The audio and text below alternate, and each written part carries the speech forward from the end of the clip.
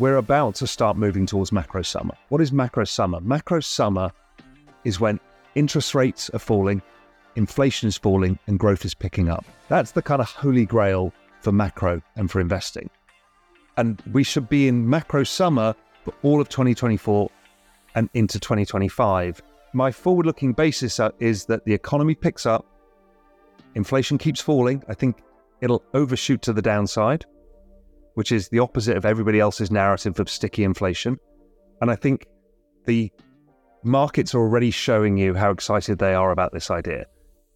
Raoul Pal, founder and CEO of Real Vision, author of The Global Macro Investor, and the founder and CEO of Exponential Age Asset Management. It is so great to see you. And Raoul, it is great to welcome you on the show. Thank you so much for joining me. It's always great to be here. You've always been part of my journey, so I'm always happy to be here. Well, I was looking, we've known each other for almost a decade. 2024 will be a decade when I wrote the first article about you and Real Vision. So it has been a long time. That's when you discovered me when I had like 1,500 Twitter followers or something. That's right. Well, I had heard about you in macro circles and I was like, who's this Raoul Pal guy and what's GMI that never leaks? So I'm so glad that I started looking on Twitter.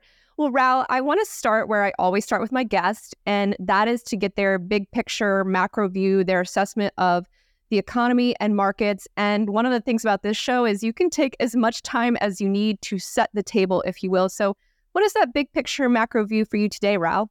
Okay, I'm going to step back a bit. The world hit an inflection point in 2008, which was the global debt crisis. And we get the ramifications that spread on in 2012, the European crisis. And that continues to rumble on to this day. What happened back then was something remarkable. Is if we think about how GDP is created, the growth of economies, it's population growth, productivity, and debt growth. We've had aging populations in most of the Western world. The US is less aging than others, but still aging. But debt growth in 2008 stopped, basically. And we had a debt jubilee. Now, debt jubilees, most people would think of, you forgive all the debts. We didn't. We did this magic trick, which we said, you don't need to pay the interest on the debt. We'll make it all zero. And every central bank around the world cut interest rates to zero. Okay, that created an opportunity for every government to refinance their debts. So they all refinance, and they refinance them in this 3 to 5 year time horizon. And that set off a cyclicality to the economy that we've never really seen before, that every 4 years we get economic weakness, the increases of the balance sheet and use of interest rates as they come to refinance the debt. What I found out in my work that's become quite well known called the Everything Code, I found out that, in fact, the use of the central bank balance sheets was used to pay the interest on the debt from the previous cycle. And this will become relevant in a second. So they're monetizing the interest payments, which is pure debasement of currency. And debasement of currency means that the denominator, the purchasing power of that currency, goes down, and it makes the price of assets look like they're going up. But they're not really going up. When you divide, for example, the S&P 500 or gold or real estate by the Fed balance sheet, they've been flat since 2008. And I discovered within that process that only two assets actually have risen versus the debasement of currency. That was technology stocks and crypto. Both were in secular uptrends. So this, like clockwork business cycle, which is based around the debt refi cycle, happens to be exactly the same as the US election cycle. It also happens to be exactly the same as the Bitcoin halving cycle. So all of these cycles are at the same time every time. So here we are today. Today, we're at the bottom of the business cycle. This is the kind of recessionary era. Businesses are laying off staff. Inflation is starting to fall sharply. The forward-looking markets, technology and crypto, priced in a recession last year. And they've been recovering since because they've been following the forward-looking indicators of financial conditions and other things. Right now, stuff like the Russell 2000 and oil is living in the present day, which is slow economy. So they're at their lows. And everyone's like, what the hell is going on? Why are these tech stocks going up and everything else is going down? It's because they're forward-looking, as it is their job. So I've been very bullish. I saw the liquidity cycle, which is the key driver of all assets. The liquidity cycle is based around this interest rate cycle, which is based around this whole debt refi cycle. Liquidity started bottoming last year in October, November, December, and that gave us the signal to start getting long both crypto and technology. And that's been, phenomenally good. I mean, this year, the Nasdaq's up 45% and crypto is anywhere between 80 and 500% this year. And that's got people scratching their heads. But our forward-looking indicators of the business cycle suggest we're going into what is, right now we're in macro spring. That's when the weather kind of gets warmer every day, but sometimes it's raining and sometimes you've got a frost and other times it's hot and you're like, it's always confusing. That's macro spring. We're about to start moving towards macro summer. What is macro summer? Macro summer is when interest rates are falling, inflation is falling, and growth is picking up. That's the kind of holy grail for macro and for investing. And we should be in macro summer for all of 2024 and into 2025. And so my forward-looking basis is that the economy picks up, inflation keeps falling. I think it'll overshoot to the downside, which is the opposite of everybody else's narrative of sticky inflation. And I think the markets are already showing you how excited they are about this idea, because we've just gone through a ridiculous rate cycle, kind of an unprecedented rate cycle on the back of the unprecedented inflation. That inflation, I think, was just driven by the pandemic. If you shut down, all demand and shut down all supply and then bring it all back on at the same point, you create chaos.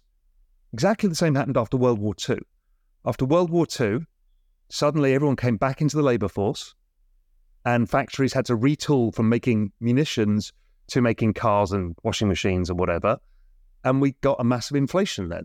But then what happened is it worked its way through and we just had strong growth going forward. So that's where we are today. Go on. Oh, no, you can continue. So we've still got the problem remaining of that GDP formula. How do we pay for this bloody debt? Because it keeps going up. The higher interest rates go, the more the bonds they have to issue, which is why I think they want to bring interest rates much lower than people expect by being so late in hiking, so they can undershoot and have the cover to paper over the cracks in the system yet again. And they'll use like the commercial real estate and the banks as one of the excuses to do it, to start using the balance sheet. But we've still got the problems with the economy is it's not growing fast enough to pay the interest on the debt. So if the economy on average is growing at 1.75%, and let's say interest payments on debt is about 2%, and the government's 100% of GDP in debt, that's all of GDP just to pay the debt. So what you need is to grow GDP. And to grow GDP, you either need the population to grow. Well, that's not going to happen. Or we need productivity to grow. That's technology. So productivity growth is what I'm really looking at. And it's not this cycle story, but by 2030, we will see AI solve for both problems. AI and the robots are new demographics. They're new productive units in the workforce of infinite scale. So we can now have an infinite population of productive people in inverted commas, and that will start driving productivity. The next part of the equation is we need to bring the cost of energy per unit of output down. And it won't come out of fossil fuel markets. It'll come out of renewable energy plus nuclear energy. If you lower the cost, the average per dollar barrel of oil price over the last 60 years has been about $40, inflation adjusted. But if you change to a new source of energy or bring in other sources of energy to make an excess abundance of energy, and you bring it down to $40, at $10, that has a massive multiplier. So my big picture is we're about to go through an economic revolution, but we're not finished with the downside. of slow economies, and that's going to mean more and more use of the balance sheets, ongoing increase in asset prices, and this ongoing cyclicality of the economy. So there you go. That's, in my nutshell, there it all is. Well, I love that nutshell. Okay, a few things I want to just explore further with you, and I got to say that was an incredible first answer. So this notion of we're in a macro spring, we'll be entering a macro summer in 2024, 2025, and that we are at the bottom of the cycle. And so I get the sense, like, I sense some bullishness, especially with the liquidity cycle picking back up. So I guess my question for you, Raoul, is did we already have the recession? Because I have a lot of folks on this program and they keep forecasting a recession. And so I just want to hear more on that. Did we already experience it? And I guess we got through it. Or is that still in the cards? So the answer is I don't know. I think we've had a rolling recession through different parts of the economy at different times. You know, truck drivers, huge recession. Car companies, big recession. You know, there's a bunch of indicators that show that. The tech companies, don't forget, they laid off all of their staff beginning of the year, and continuing claims are rising again. So somebody else is laying off workers now.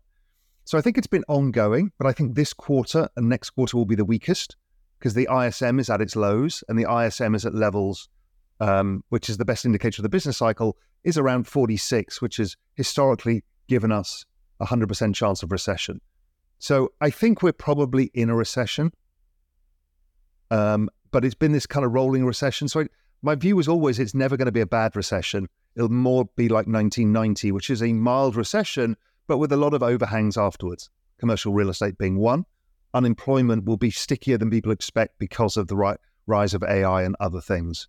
But I think the market's priced it in. The forward-looking market's priced it in last year. You know, crypto was down 80%. NASDAQ was down 38%. And then I think that the other markets like the Russell 2000, the oil markets, copper markets, all of that stuff is pricing it in today. Mm-hmm.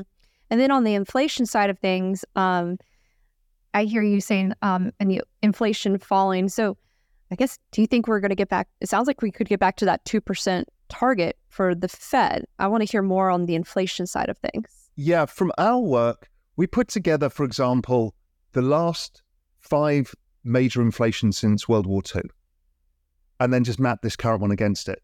It's identical. They all kind of are the same thing. They go up and go down. It looks like Mount Fuji. You know, it's almost symmetrical. We're seeing it already in Europe where PPI numbers, Norway hit a negative 42% PPI. I mean, this is staggeringly disinflationary or deflationary. So my view is that when we see the kind of November, December inflation numbers in January, we will start to see inflation at 2% or lower. And that will continue, I think, to potentially deflation in the headline numbers. The core inflation and headline inflation is actually driven not by commodity prices and all of this fast-moving stuff. It's actually driven by 2 things: wage increases and owner-equivalent rents, both of which are going down, are deflating. And all the forward-looking indicators suggest that they are likely to go negative. So I think there is a chance even of core inflation going negative in 2024, which is very much the opposite of what anybody else's view is. Most people, I think there's myself and Alex Gurovich are the only 2 people who've got this view. Almost everybody else thinks we're going to see sticky inflation. I just don't think we will.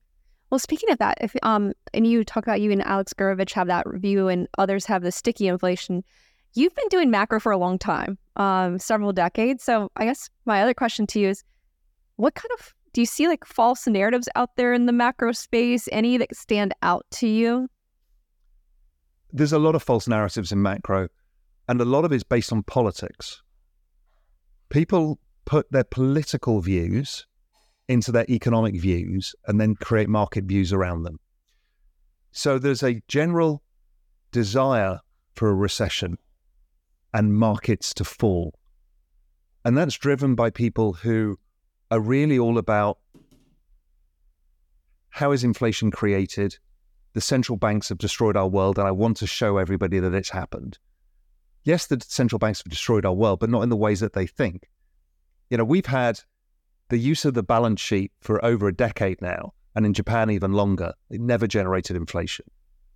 But they want that inflation because they want to prove that the monetarism is the kind of holy grail that they worship. And it's the people who worship Volcker, for example, come with different angles. So a lot of people are imposing perspectives that they hold from political opinions. And so the narratives become overwhelming. And I've actually gone on Twitter and said, okay, if you think sticky inflation, how do you vote? Sticky inflationists are Republicans in general. And it's just because of how the construct of how people see the world. What I try and do is not look at that. I mean, at Global Macro Investor, we have 2,000 charts. And we just try and use the data, not impose our own views on the data, and see what that comes out with. And that gives us the high probability that inflation just reverts back to 2% or lower. Doesn't mean I'm definitely right, but, it comfortably gives me a decent probability, I think. Yeah, the probability of it. And being able to separate yourself from those, the political views. You mentioned in that answer that the central bank destroyed our world, but not in the ways that they think. Can you expand on that? So when you debase a currency, it doesn't let wages go up or even corporate earnings go up. It makes asset prices go up. So those who can afford assets outperform or at least protect their wealth. Everybody else who earns wages and doesn't have much assets, they get their future self. An asset is your ability to put money in now and take it out later. It's future deferred consumption. If you can't buy assets, your future self is getting poorer. That's why we have a pension system. That's why people buy real estate. That's why they buy gold. All of these things. So what they're doing by debasing the currency by whatever the number is, 15% a year, is they are mutualizing the costs of servicing the debt. But it's mutualizing it across the poorer people, which is what makes everybody so angry. Because they don't understand this card trick that's being played on them. It's the same as raising taxes on them all, but they don't realize. They just know that something's not right. Why do my wages not really go up, but everything else goes up around me? Why can't I afford a house and my parents could afford a house? Why could my parents have, a larger percentage in their 401k and I can't? It's because of this. And that's what the central banks are doing. Hey there, I just want to quickly interrupt the video and just say thank you. Thank you so much for coming to this channel and choosing to watch this interview. I hope that you are enjoying it and I appreciate you visiting the channel. If you like what you see, please hit that subscribe button. It doesn't cost anything. It's totally free and it will keep you up to date on all of my interviews. I post 2 interviews a week with some of the most incredible people in finance and investing, and your support will help me bring in some more amazing guests. If you already are one of my subscribers, thank you so much. I cannot express to you how much your support means to me. I am incredibly grateful that I get to do something that I'm truly passionate about, and you being there week after week, it not only gives me that energy, but it just gives me that faith to keep going, and it means everything to me. And I love seeing you all in the comments section. I love interacting with you. I love interacting with you on email or social media. I just love hearing from you all. And I just appreciate your support so much. I feel incredibly lucky that I get to do something that I just love. So I just want to say thank you and appreciate you subscribing. All right, back to the interview. Do you think that, so right there, I'm just thinking like, I'm a millennial. I feel like, okay, I want to buy a house and it almost feels like unattainable right now. I feel like I've done all the right things, but the prices are crazy. And I feel like I'm probably not the only one who feels that. How do you see that trend? I guess maybe I'm asking the question probably, is it like the destruction of the American dream when these things like houses, cars, everything feels like so unaffordable where it's like, wait, everyone else before me was able to do this? Yeah, the destruction of the American dream has come from that real wages haven't really ever gone up. That's the dirty secret. Nobody really got richer. And everybody financed consumption via debt, which made their future selves poorer as well. And so that's been a real problem for people. So then you say, okay, the millennial cohort, what do they do about it? And I did that piece, that famous YouTube video called The Retirement Crisis, where I said, well, if you're a millennial, you have basically one choice, which was crypto. And that was, I don't know, 2016 or something, I did that video. And the point being is millennials are very good because they invest in their 401ks. They kind of do as they're told. But it's not enough because you can't get up the housing ladder and you can't do other things.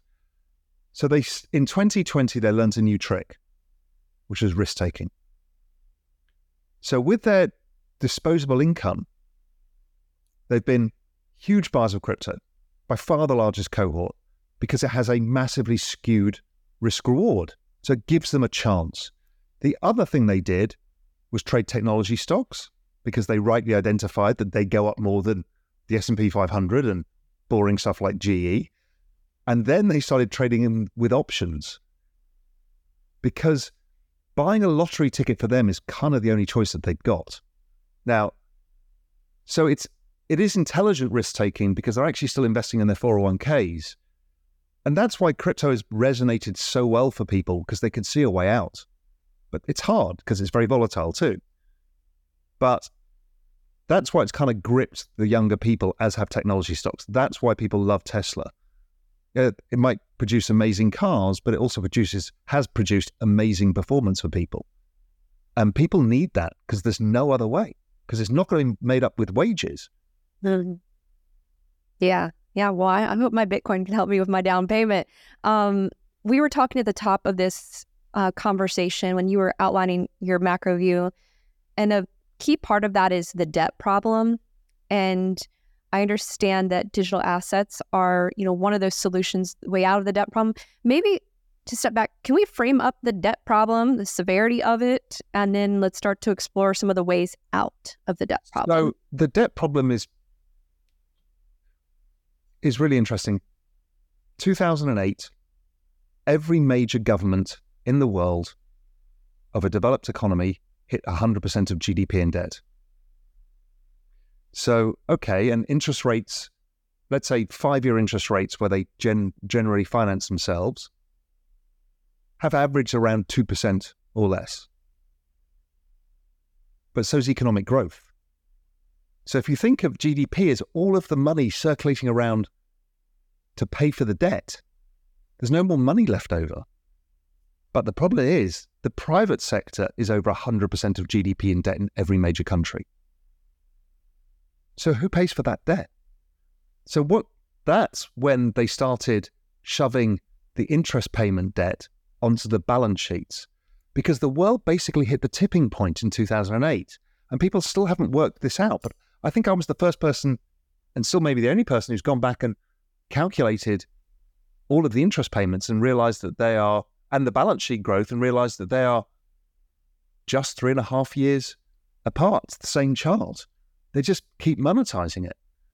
And that's the way that they see out of the debt, is to mutualize those payments across everybody by increasing the balance sheet. But the debt doesn't go away because GDP is not growing fast enough. So you have to change the GDP formula. If not, you're in this endless trap where you're printing more and more money, making the rich richer, the poor poorer, ad infinitum. And I think that for individuals, as I said, there's only 2 assets that outperform this. That's technology and that's crypto. Okay, fine. The economy, that's really hard to get this to sort itself out. People are waiting for a collapse and markets down 80%. It can't. The reason it can't is the central bank debased the currency and it makes the stock market go up optically, because they can't allow the collateral of the system to go bust. So they don't allow the system to go bust, and it creates this ongoing problem. But if you listen to the narratives from the central banks and the governments, what they're really saying is the whole green energy revolution. Europe is massively funding this. And yes, it's good for the planet. Yes, it's good for a number of things. But really what they're trying to do is lower the cost of electricity. Because if you lower the cost of electricity, it has this multiplier effect on productivity. And that's how you can grow GDP growth. The other thing is population. Well, we're shrinking populations, as I said, so we have to replace people. So look at Amazon warehouses. The growth is not in people. The growth is in the robots. The robots work 24/7, 365. They never complain, and they cost a fraction of a human. So every company is incentivized to employ robots to do jobs instead of humans. Then this year, we had the nuclear bomb of deflation, which is human knowledge, lawyers, doctors, accountants, creative artists, developers, everybody, and they're replaceable via the infinite knowledge machine that is AI. So that's scary for us as individuals. But if population growth is a large part of the components of GDP growth, you can create infinite people by the robots and AI. So there are schools of thought, even coming out of Oxford University, that says we could hit a tipping point where the GDP of the planet doubles in a year or even a week. Now that sounds extreme, but if you put infinite people or infinite productive units into the economy, you can make infinite goods. Now, who pays for the goods? Maybe the machines pay for the goods. We don't know. This is a whole new economic system being built in front of our eyes. This is something I call the exponential age, which is where all of these technologies are coming together, from energy to AI to robotics to EV to space to 5G, 6G, all of these things, biotech, all coming together, genetic sciences, to create this fastest period of technological change in all of humanity. And it's the only way out, and it's scary. Yeah. So I want to hear more on that too, because, I used to think of you, Raoul, like almost a little bit more, I don't know. I used to think of you as almost being a bit more bearish in a way, but am I sensing is this making you more optimistic about the future? When I discovered this whole understanding, both the exponential age and the everything code that came later, it was like a veil had been lifted from my eyes. Macro guys generally tended to be mean reversion guys. They look for something to get excessive, then they want to, bet against it. And they see the world like this, like the business cycle. And none of us could understand technology and why it kept going up. We kind of could understand crypto because it's like this macro phenomena of, a whole different financial system, parallel financial system, getting adoption, etc. But technology, none of us got, apart from the few.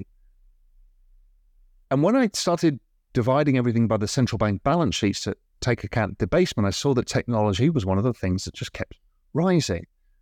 And that led me to dig into this whole process. And that completely changed my framework of the world. I wasn't looking for the blow up now. I was looking for the melt up.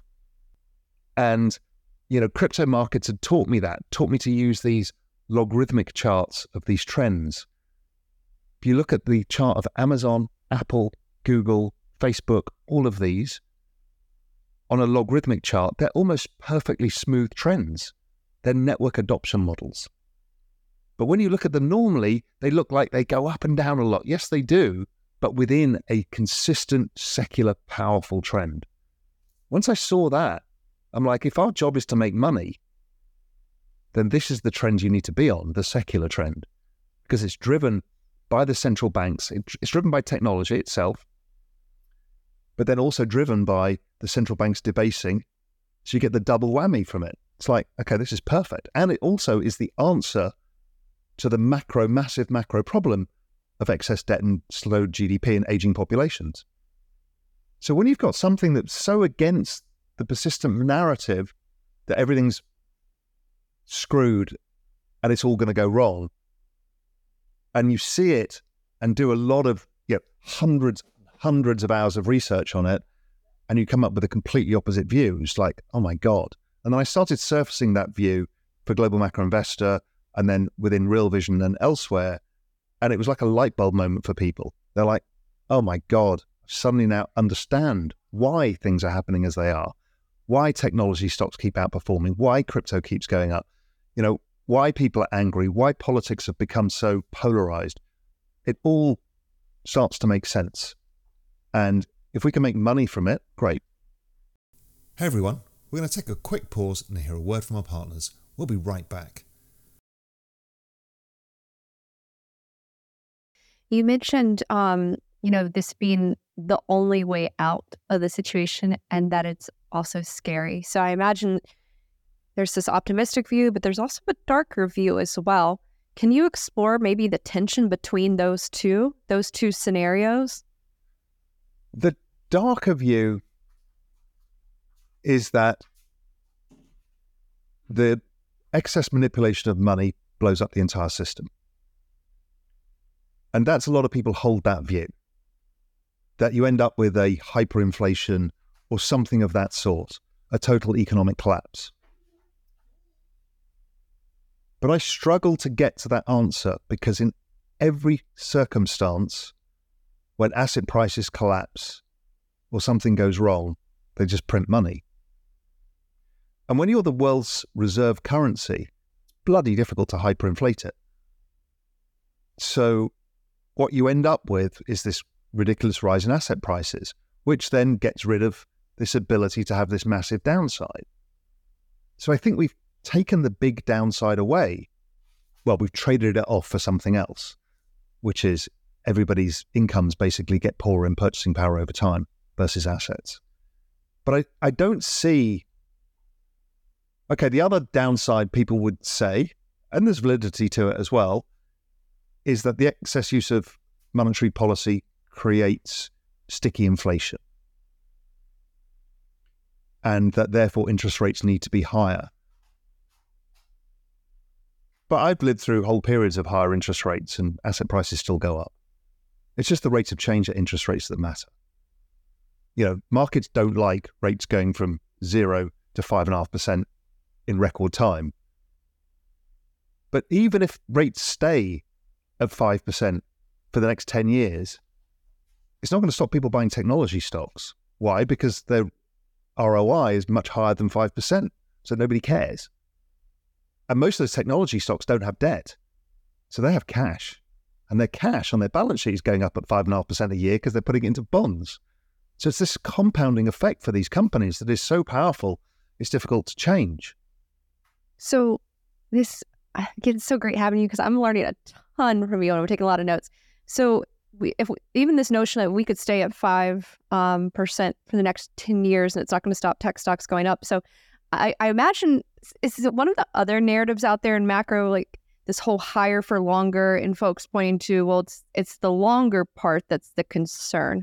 Is that one of those false narratives then? Yeah. Yes. I mean, we've had extended periods of time where interest rates have been higher than 6% and markets have gone up. It's just this idea in our head. Now, it's difficult to finance the government debt because they have to keep issuing more and more and more debt to pay the interest. But I think that ends up on the balance sheet. So can they do that and still have interest rates at 5%? Yes, they can. It gets trickier. And I get that. And I think that's the point they start using yield curve control. This is what they did in the 1940s and 50s.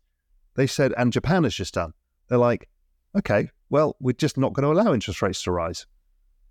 And we're just going to peg the yield curve, which is another form of monetary debasement and another form of QE.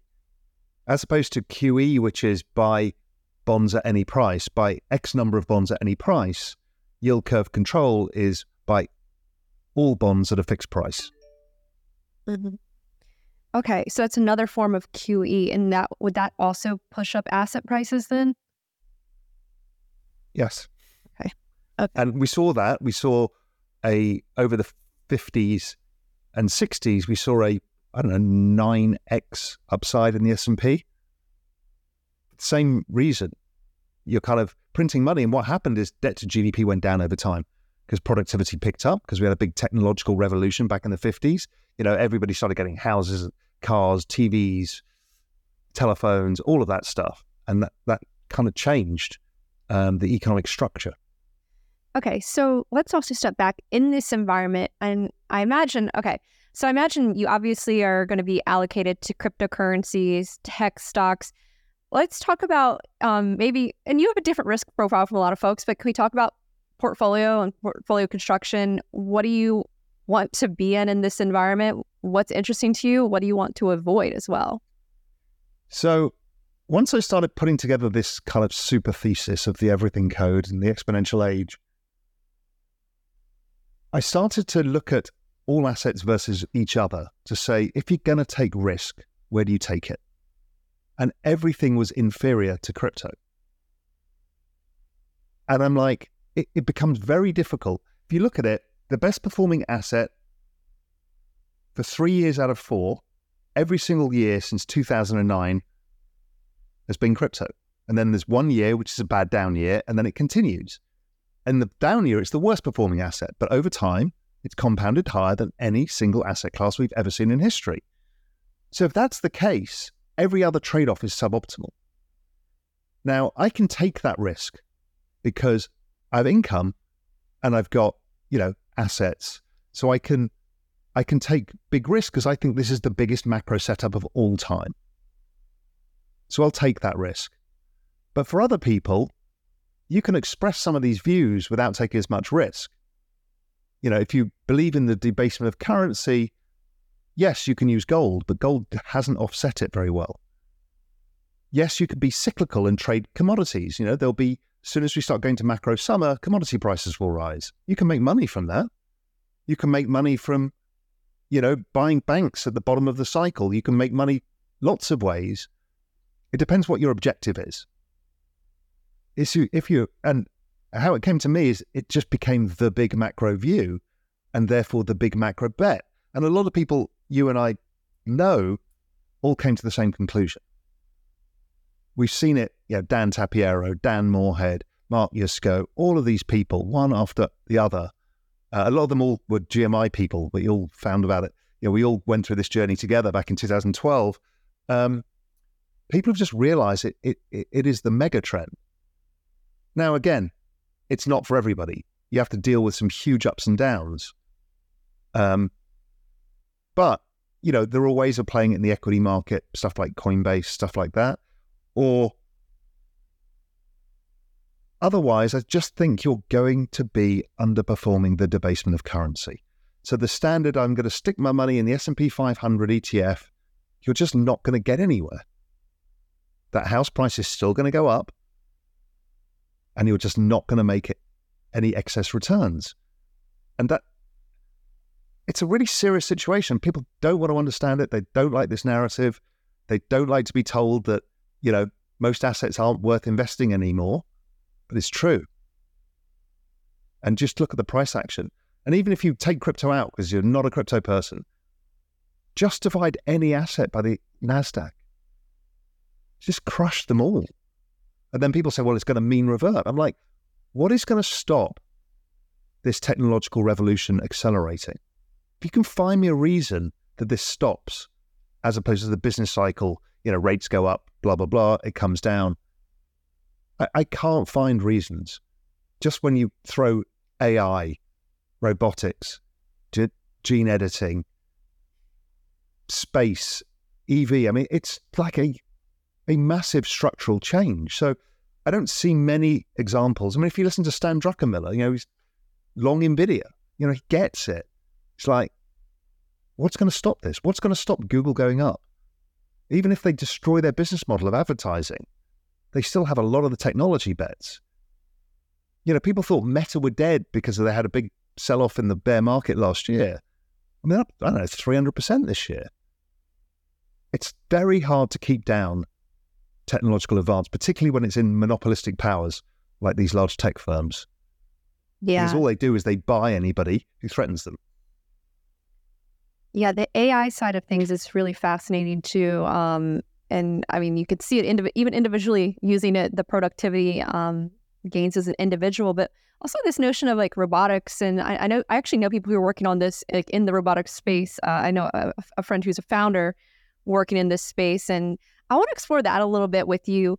The AI side of things, the robotics, really exciting near term, but how about like a bit longer term? Because what happens when people can't get jobs and the robot is doing a better job. They're not complaining.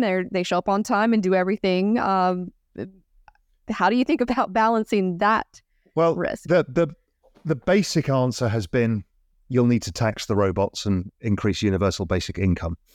But that doesn't help because humans like to do things. And they're social creatures. We've now changed how the structure of societies work. They used to be, you're in North Carolina, it revolves around the people around you, your town, your local locations, stuff like that. It's the village with a church in the middle and a bar in the middle. That's how societies used to be. That's changed. We still have some of that, but we now have these massive online societies that we all live in, based around your interest groups.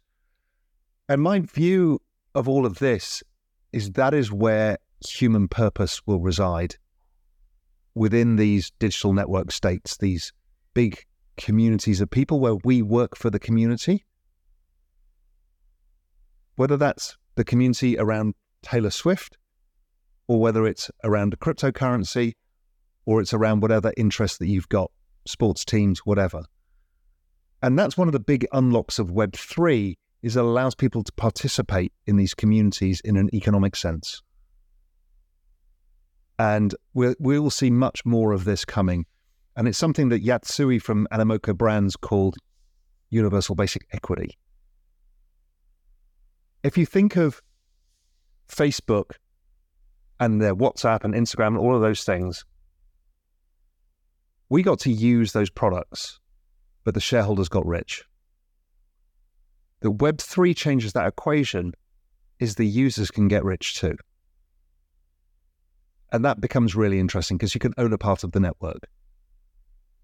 So I think there's something around this that is where the world will go, because humans do want to socialize. They do want to help each other. They do want to have competitive spirits. They don't want to sit at home and get paid universal basic income. They want a purpose. And if your purpose can be promoting Taylor Swift, great. And if you can make money from that, great. That may be even more fulfilling than going to a bloody factory and pressing buttons all day or greasing a machine. But it's a structural change to humanity. Much like we could have gone back and said farm workers ended up becoming factory workers. Societies do change, and then factory workers ended up becoming people working in restaurants and service industries. So there's no difference. It's going to happen faster. Mm-hmm. Yeah, and speaking of the timeline, I think when I was listening to you earlier, just going back to the AI, saying by 2030, I think, and I don't want to misquote you, that we'll really start to see this massive difference or take hold. I guess I want to hear more on the timeline side of things, and I also want to throw in crypto in there because it's been you've been in crypto since 2012 when you first started exploring the space. I just want to hear your thoughts on the pace there. Has it been faster or a little bit slower or right on par with your expectations on the crypto side of things, maybe the broader adoption? Even we can throw in the institutional adoption. Yep. So crypto side has been, outside of AI, the fastest adoption of any technology in all of humanity. It has been following a perfect log trend. And what was staggering is last year,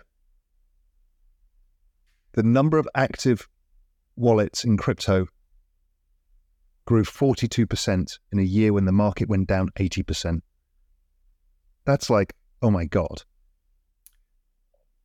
We're now at 516 million users.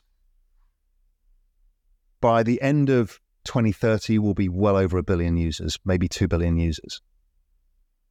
So it is a very prevalent technology, and it's happening this cycle everywhere, kind of everything everywhere all at once. The banks are using it. They're already trying to settle securities on it. They're using it for payment systems. We're seeing Visa using it for payment systems.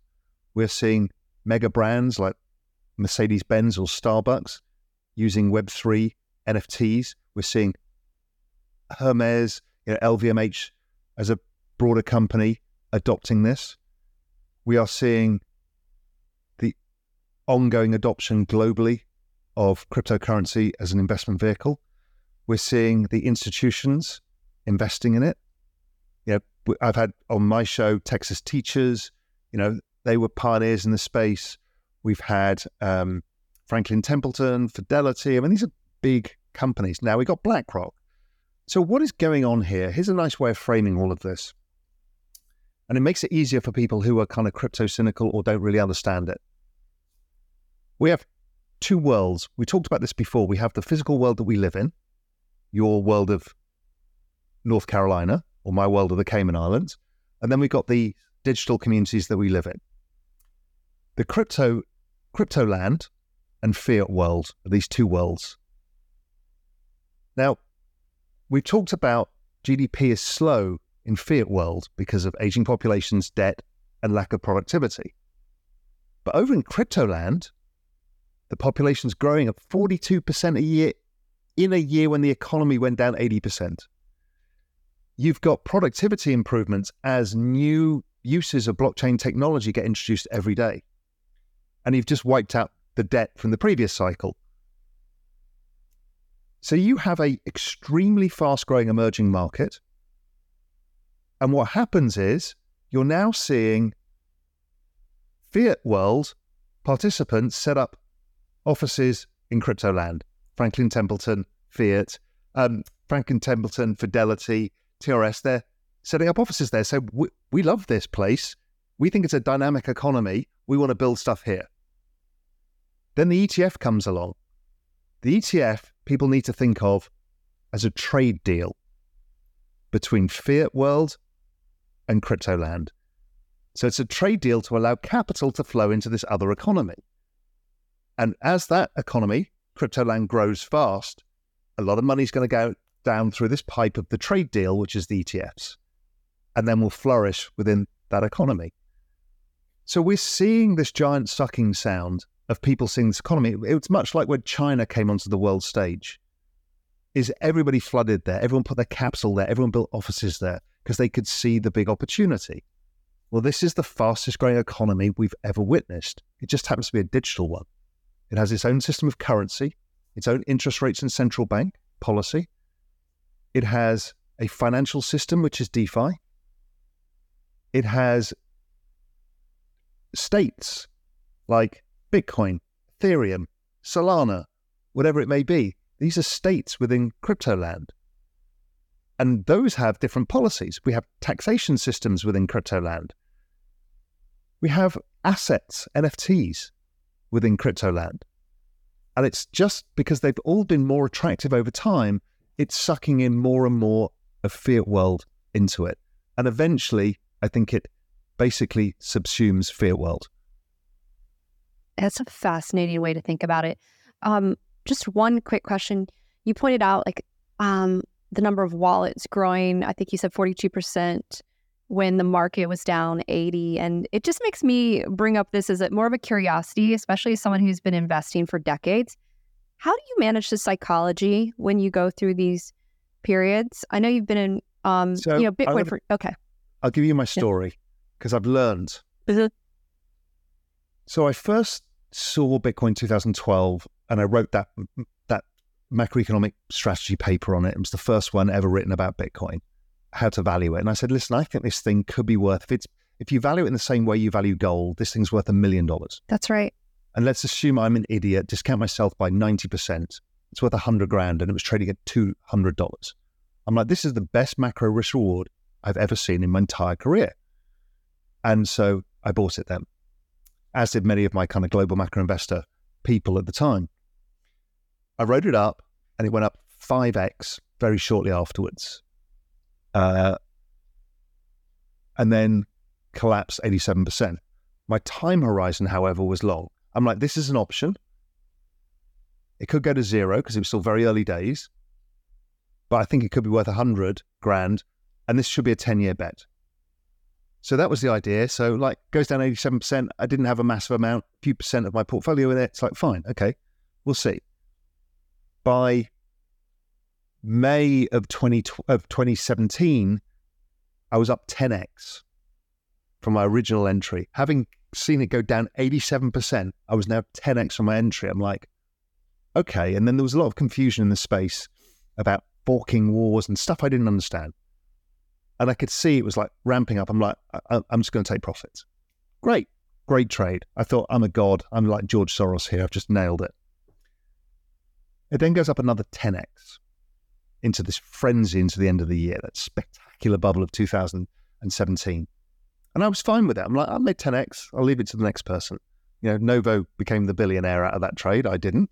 And then the market fell and it did its usual 85% round trip. And we continued to educate people via Real Vision about it. I still thought it was I hadn't lost my faith in the idea. What I'd done is screwed up my time horizon. I didn't think that I should have kept it for the 10 years, but I didn't.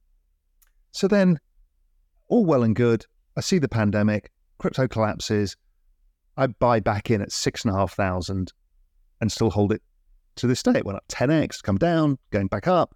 Great. Made a lot of money from it. And then about a year ago, I went back and said, what happens if I just kept my original bet, which was much smaller? I'd have made 5 times as much money. And I traded it well. I bought it low, sold it high, bought it into a dip.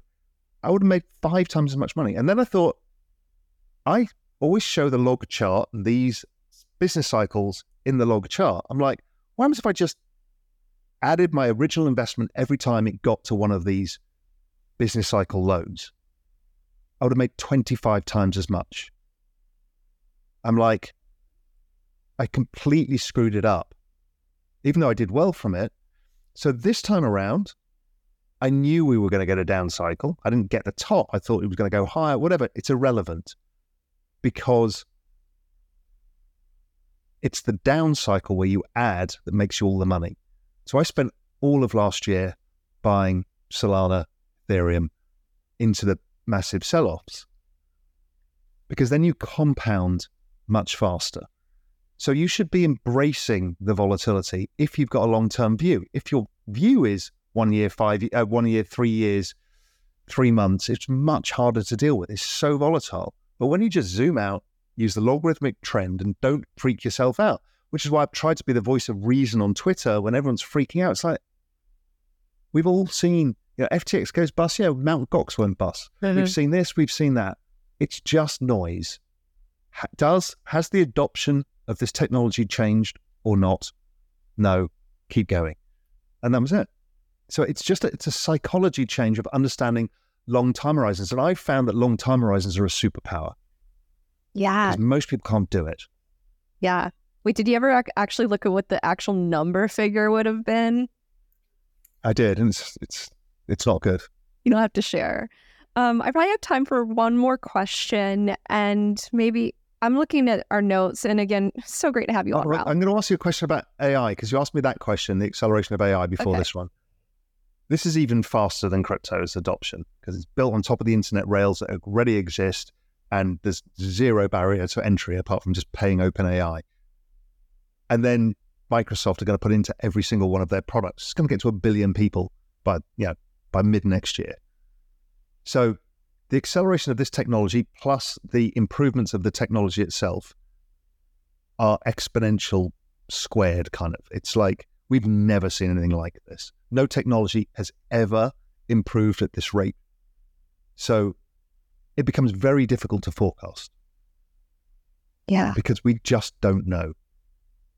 No, we just don't know. It's fascinating. It's so fascinating.